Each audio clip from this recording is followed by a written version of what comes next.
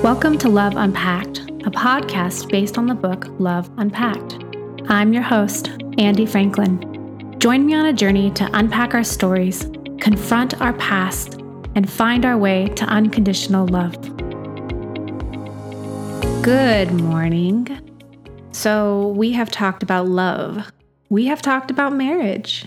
And now we're going to talk about the baby carriage. Today's episode is all about intimacy, and it is set during the time when I first started having children and how bringing people into the world can dramatically affect your intimacy and your sex life. This is probably the number one most talked about thing that I've noticed between the women that I've had discussions with about this book, about this chapter. And so I know you guys know what I'm talking about. It can be crazy once you have kids, right? And it never stops being crazy. It's always just a different kind of crazy. And I think that's why it's so important to keep intimacy alive in your relationship, because the reality is that the crazy is never going away. It's just going to change. It's going to evolve. You're going to have different stressors in parenting, but you still chose somebody as your partner that hopefully you really still enjoy. And it's important to keep yourself in a space where you remember that and you don't just get so bogged down that you forget, oh yeah, I actually really like this person and doing things with this person, baby making things recreationally. So that's what we are unpacking today. Chapter 10 is all about intimacy. Let's dive in.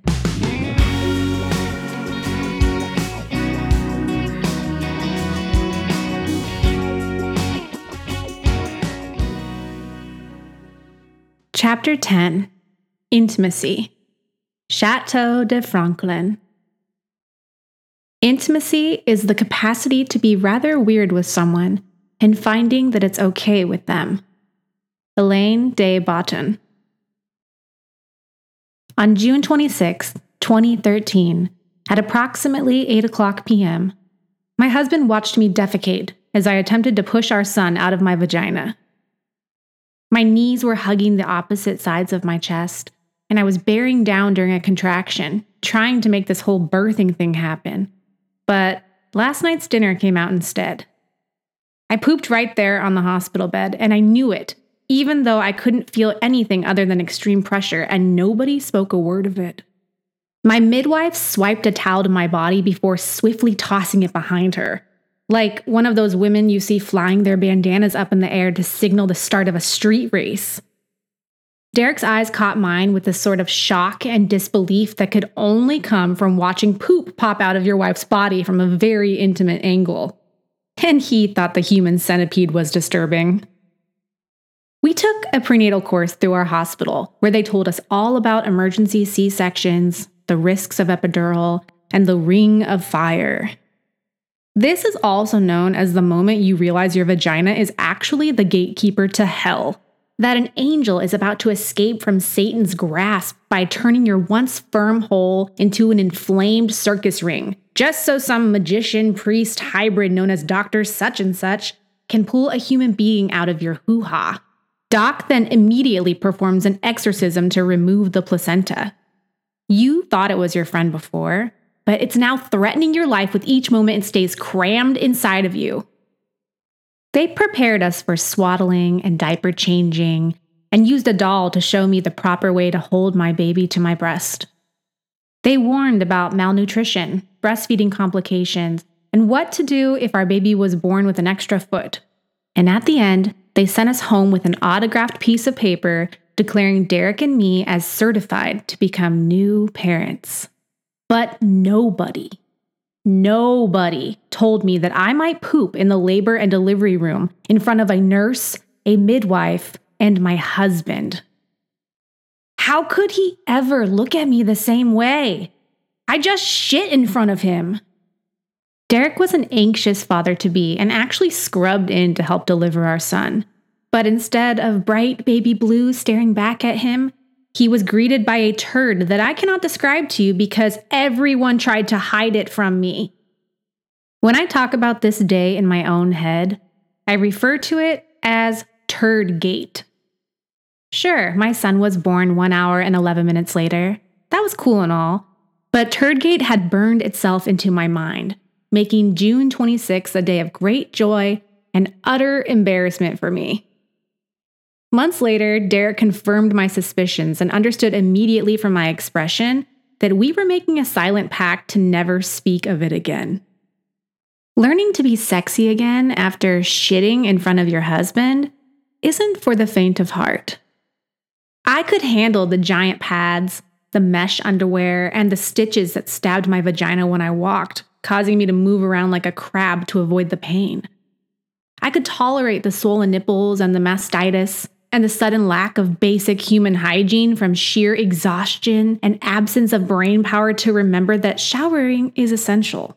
Yes, these things could be dealt with, and I could do something about these things. However, I could never, ever take back Turdgate. Thankfully, our brains can be our fiercest protectors if we let them. Mine put in plenty of overtime trying to wipe my memories clean as swiftly as the midwife had wiped the turd that shall not be named. Eventually, I was able to move forward from the horror that was my public defecation. I stopped fearing that shit would randomly leave my body every time my husband tried to be intimate with me. But that didn't free me from a new set of challenges. Turdgate was behind us, but we had a new obstacle to face. An actual human baby. Babies are wonderful. They have this addicting smell that permanently attaches your nose to their skin and leaves you in a euphoric state of bliss that makes you feel high. Like one too many bites of an edible high. They're also a lot of work, and my firstborn, Declan, is a rare breed of human. Moments after he left my body, he was trying to hold his head up as if he'd heard a rumor that they'd be giving out medals for the strongest baby in the nursery. The hospital staff were stunned by how strong he was. A month into life outside the womb, he was trying to stand and walk. There was no stopping him. There's still no stopping him. Declan never wanted to miss out on things, so he only slept in 30 to 45-minute intervals during the day. At night, he'd feed, rest for about an hour, then wake up to feed again. I could only put him down if he fell asleep on me first, and I transferred him.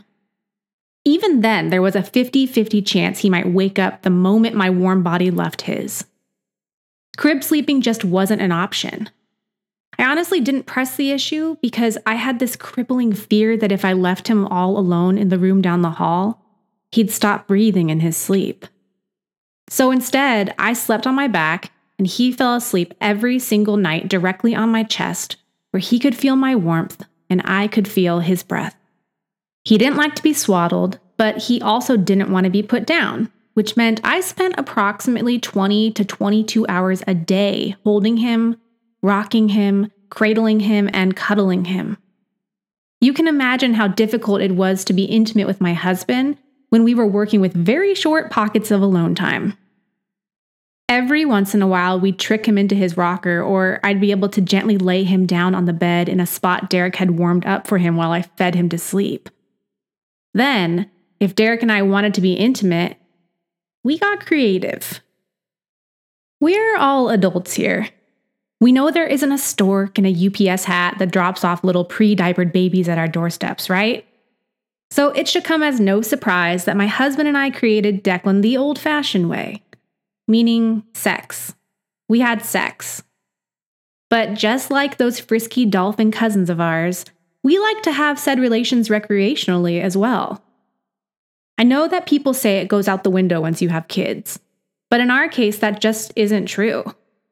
Sex didn't leave, it adapted. We knew we needed a new plan for intimacy. Our bed was off limits because there was a baby in it, and standing up or bending over wasn't exactly the kind of mutually beneficial sex we were looking for. So one evening, to make something happen, we grabbed a leopard print blanket and pillow and arranged them on the floor in front of our bed frame. This would be our new sexy space, and we'd call it Chateau de Franklin. Chateau de Franklin gave us a slice of intimacy in a room that had become more of a nursery than an adult space of two married people. There was nothing ideal about humping on the floor while our baby claimed the California king, but we were thankful for the opportunity to touch one another while laying down. It was around this same time that Derek realized our sex life was in a rut. But really, how could it not be? I'd pooped in front of him right before my vagina opened up the gates of hell. I recently retired a wardrobe of giant pads that covered from vagina to ass crack under mesh underwear, and my oversized t-shirts were always wet from my leaky, cracked nipples. Sex is part of my love language, so I genuinely wanted to engage in it. But I was feeling the emotional effects of being a new mom and adjusting to the changes in my body and daily routine. I knew he loved me at this point, but I was still subconsciously waiting for the shoe to drop. And this seemed like the perfect time. Hell hath no fury like new motherhood. When you become the proud new lifetime sponsor of a human being who cannot do a single thing for themselves, it can have a severe impact on your confidence and mental health. For one thing, babies cry, and sometimes you can't figure out why no matter how hard you try, and that's a total mindfuck. It makes you question everything you thought you knew. Suddenly you feel like this utterly inept person. You wonder how none of the licensed professionals who walked into your hospital room flagged you as an unfit mother and stopped you from leaving with that baby. When I was wheeled down to our car with my fresh newborn in tow, I realized I didn't even know how to install the car seat. We'd forgotten to take care of it ahead of time, and I thought, are they seriously going to let me just drive off with this kid when I don't even know how to strap him in? Additionally, motherhood is the ultimate identity theft if you're not careful. The pressure to live up to the impossible standards our world has set for moms these days leads many of us into dark trenches. We forget about the person we were outside of our children because we're so afraid of getting found out as the terrible mom most of us think we are. We're given a uniform of messy buns, yoga pants, and slogan t-shirts. We're presented with a creed. Mom life is the best life. We're offered an allotted time of 30 seconds to ourselves before appearing selfish. We're also fed a heaping pile of activities, crafts, and chores to do, from tummy time to homemade baby food to milestone markers to monthly growth progress photos of our kid dressed to the nines. All while we spill coffee on our wrinkled shirt behind the camera in our spouse's sweatpants and 5-day-old ponytail that's starting to hurt the scalp. Failure to comply results in dishonor upon our family name. Not to mention the looming fear that someone may call Child Protective Services on us because we forgot to use certified organic apples for our puree. The threshold is unrealistically high, leaving most of us feeling like the Looney Tunes going up against the monsters in Space Jam. Where's Michael Jordan when you need him? How are any of us supposed to live up to these insane expectations and still be a whole person? How do we claim a persona outside of our children? I certainly wasn't feeling sexy like a Rihanna song, with tiger stripes on my belly, tea bags for eyelids, responsibilities like a CEO of a Fortune 500, and the style of Little Orphan Annie, pre-Daddy Warbucks. In fact, all I could hear was Mickey and his friends going on and on about hot dogs, the soundtrack where a mother's soul goes to slowly die. Derek spent his days doing what he's always done, working for 8 hours a day with plenty of adult interaction among him and his coworkers. But I'd traded in adult time for a stage 5 clinger who hated naps and loved screaming like a pterodactyl. I talked to a baby dinosaur all day long, while my husband got MSN updates about news, politics, and pop culture. By the time he got home, it was almost as if there was a language barrier between us. I'd allege things he didn't understand, like, our child wants me dead. And he'd say things I didn't understand, like, did you see the trailer for that new Leo movie, The Wolf of Wall Street? part of him couldn't understand having a baby for me was like having a midlife crisis for a man. My entire world was flipped upside down. Even though I loved our son with every fiber of my being, I'd lost myself. Confidence was something I always struggled with, but suddenly I was one of 2 friends in our entire combined circles that had a child. While my one mom friend and I dreamed of park playdates with our sweet kids, her family moved to Wisconsin, so neither of us got the sort of companionship a mom vitally needs during those first few years. In fact, only in the past 4 years have our other friends begun to start their families, which means I spent over 2 years doing it without anyone nearby to relate or vent to. It was lonely, and it did a number on my self-esteem. I decided to try some at-home workout videos to get back in shape, hoping that would boost my spirit, and by Christmas, I was down all my baby weight plus an additional 10 pounds. The thinner I got, the more obsessed I became with exercise and clean eating. I thought if I could look a certain way, confidence would suddenly exist inside of me, like how a rabbit appears in a magician's hat after he's said the magic words. For a while, I really believed I'd found the secret formula.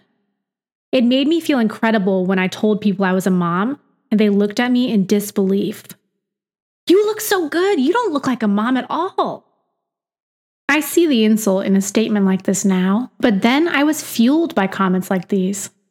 But while I was working hard not to look like a mom, I was neglecting to nurture other areas of my life, like my marriage and our sex life. Sex was always something that connected the 2 of us, but now it felt like we were doing it for the sake of trying to keep our pre-baby life alive. And it wasn't working. We'd have sex every single night, usually on our leopard print sheep's fur blanket on the floor, but it was lackluster. I could tell Derek was thinking about who the Steelers were playing that week while I was counting calories I'd consumed that day in my head. Thankfully, my husband isn't the sort of man to sit around and sulk about a problem. So he brought it up one evening and resolved that no sex would be better than meaningless sex. But since neither of us really liked either of those options, we reached for Plan C. Plan C was terrifying. Derek had done extensive research on new and exciting ways to help me achieve orgasms. He believed the fate of our sex life rested in my ability to find pleasure in it.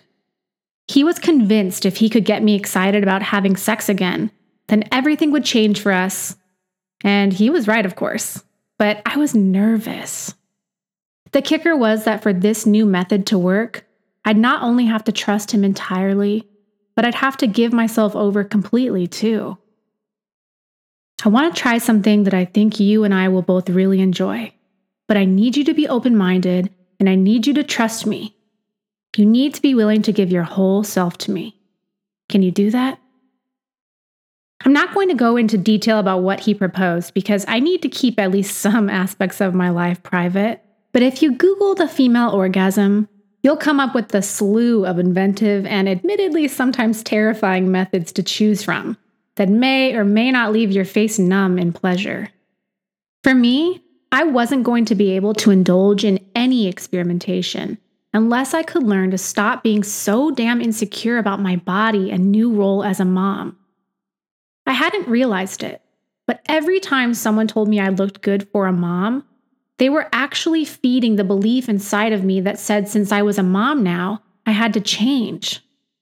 I couldn't dress or talk or fuck in specific ways anymore. In the same way Julia Roberts had to learn how to use the outside fork first for her salad at that fancy dinner meeting in Pretty Woman.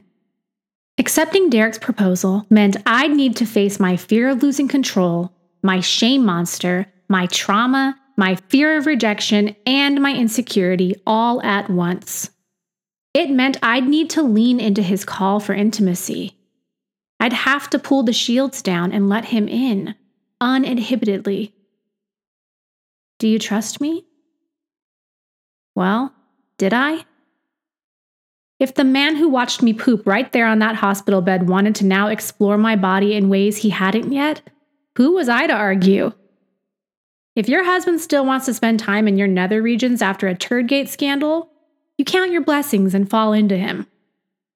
I felt like Jasmine taking Aladdin's hand before he helped her onto the magic carpet and showed her a whole new world. I never could have guessed that Derek felt like Aladdin at that moment too, posing as a confident, I know what the hell I'm doing husband, who wasn't also scared and nervous and praying to God that I'd accept him and love him and understand him and enjoy what he was about to try. And so, in true Jasmine fashion, I cocked my head, squinted my eye curiously, and said yes by taking the hand of the street rat turned prince and getting on for what would become the beginning of a whole new world. It also marked a whole new chapter of my marriage and a whole new meaning for my life.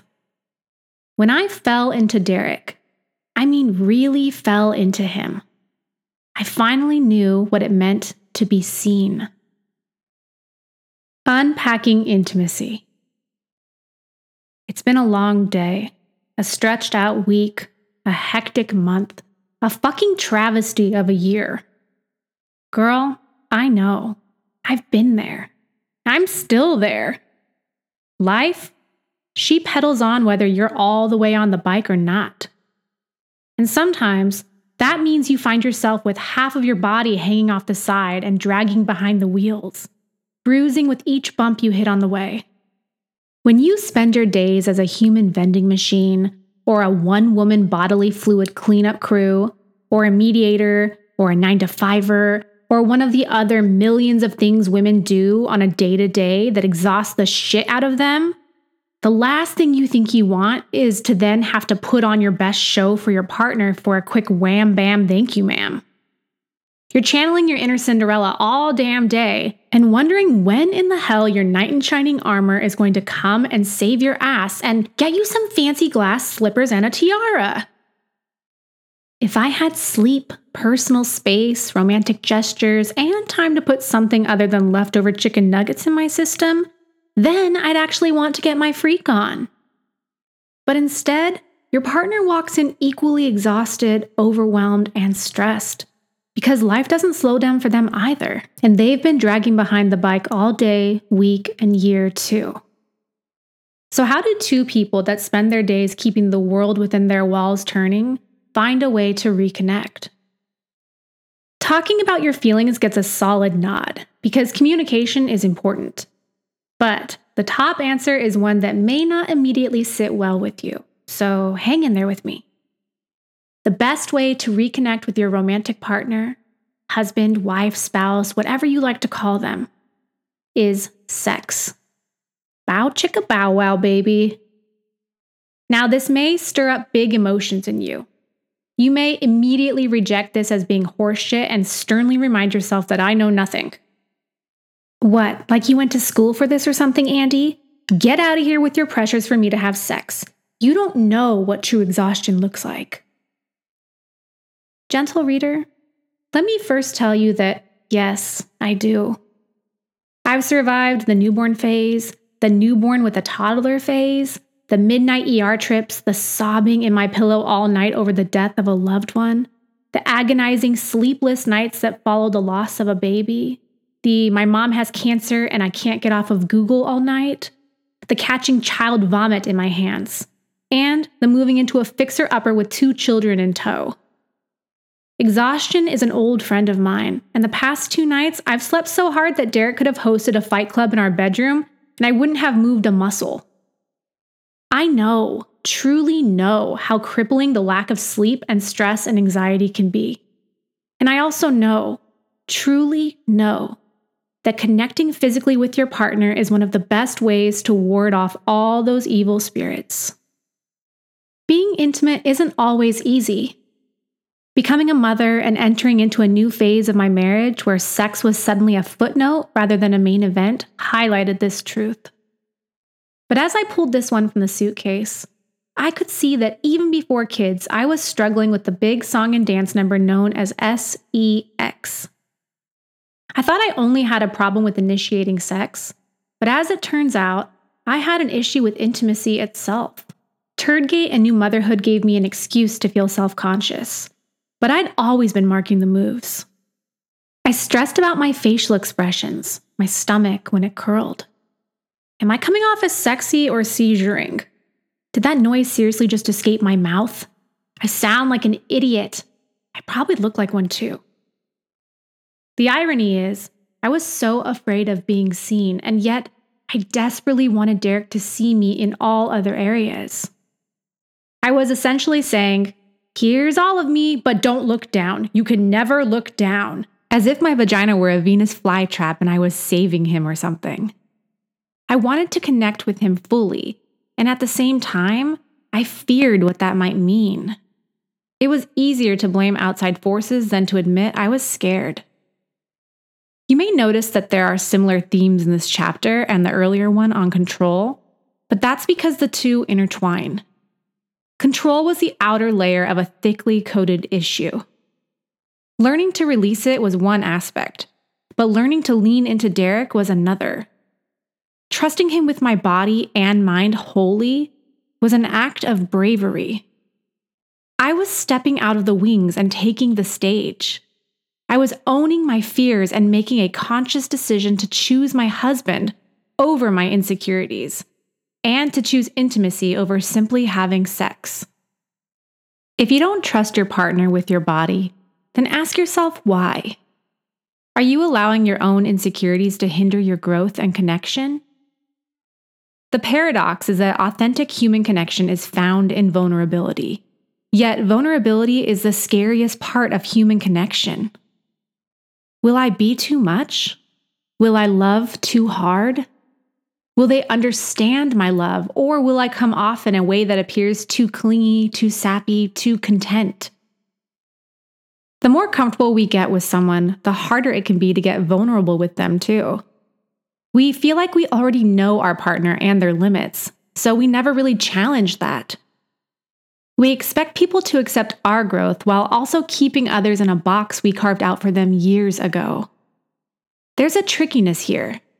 You see it, don't you? My marriage has been most successful in this area because Derek and I are both aware that we'll never be the exact same two people who fell in love over a decade ago. We know that, like the ocean, humans are continually rising and falling, pushing and pulling, following the current and crashing waves upon the shore. Had Derek never approached me with the idea to expand and grow together in the bedroom, we never would have set sail on this adventure that has not only brought me to an entirely new level of pleasure sexually, but has also allowed us a more full and satisfying relationship as spouses, co-parents, and friends. When our bodies are in sync, our minds follow suit, and we can then tap into a deeper level of human connection that I firmly believe is reserved for life partners. I think it's something we're all meant to unlock, and I credit that as one of the reasons why marriage is considered holy in most religions. This connection of body, mind, and soul is no mistake. It's why we were designed to love and give love, to connect and feel connected. Thank you so much for listening to the Love Unpacked podcast. I'm your host, Andy Franklin, and you can find me on Instagram at Andy M. Franklin and at love_unpacked. And if you're interested in purchasing the book, it is sold on Amazon, IndieBound, and Barnes & Noble.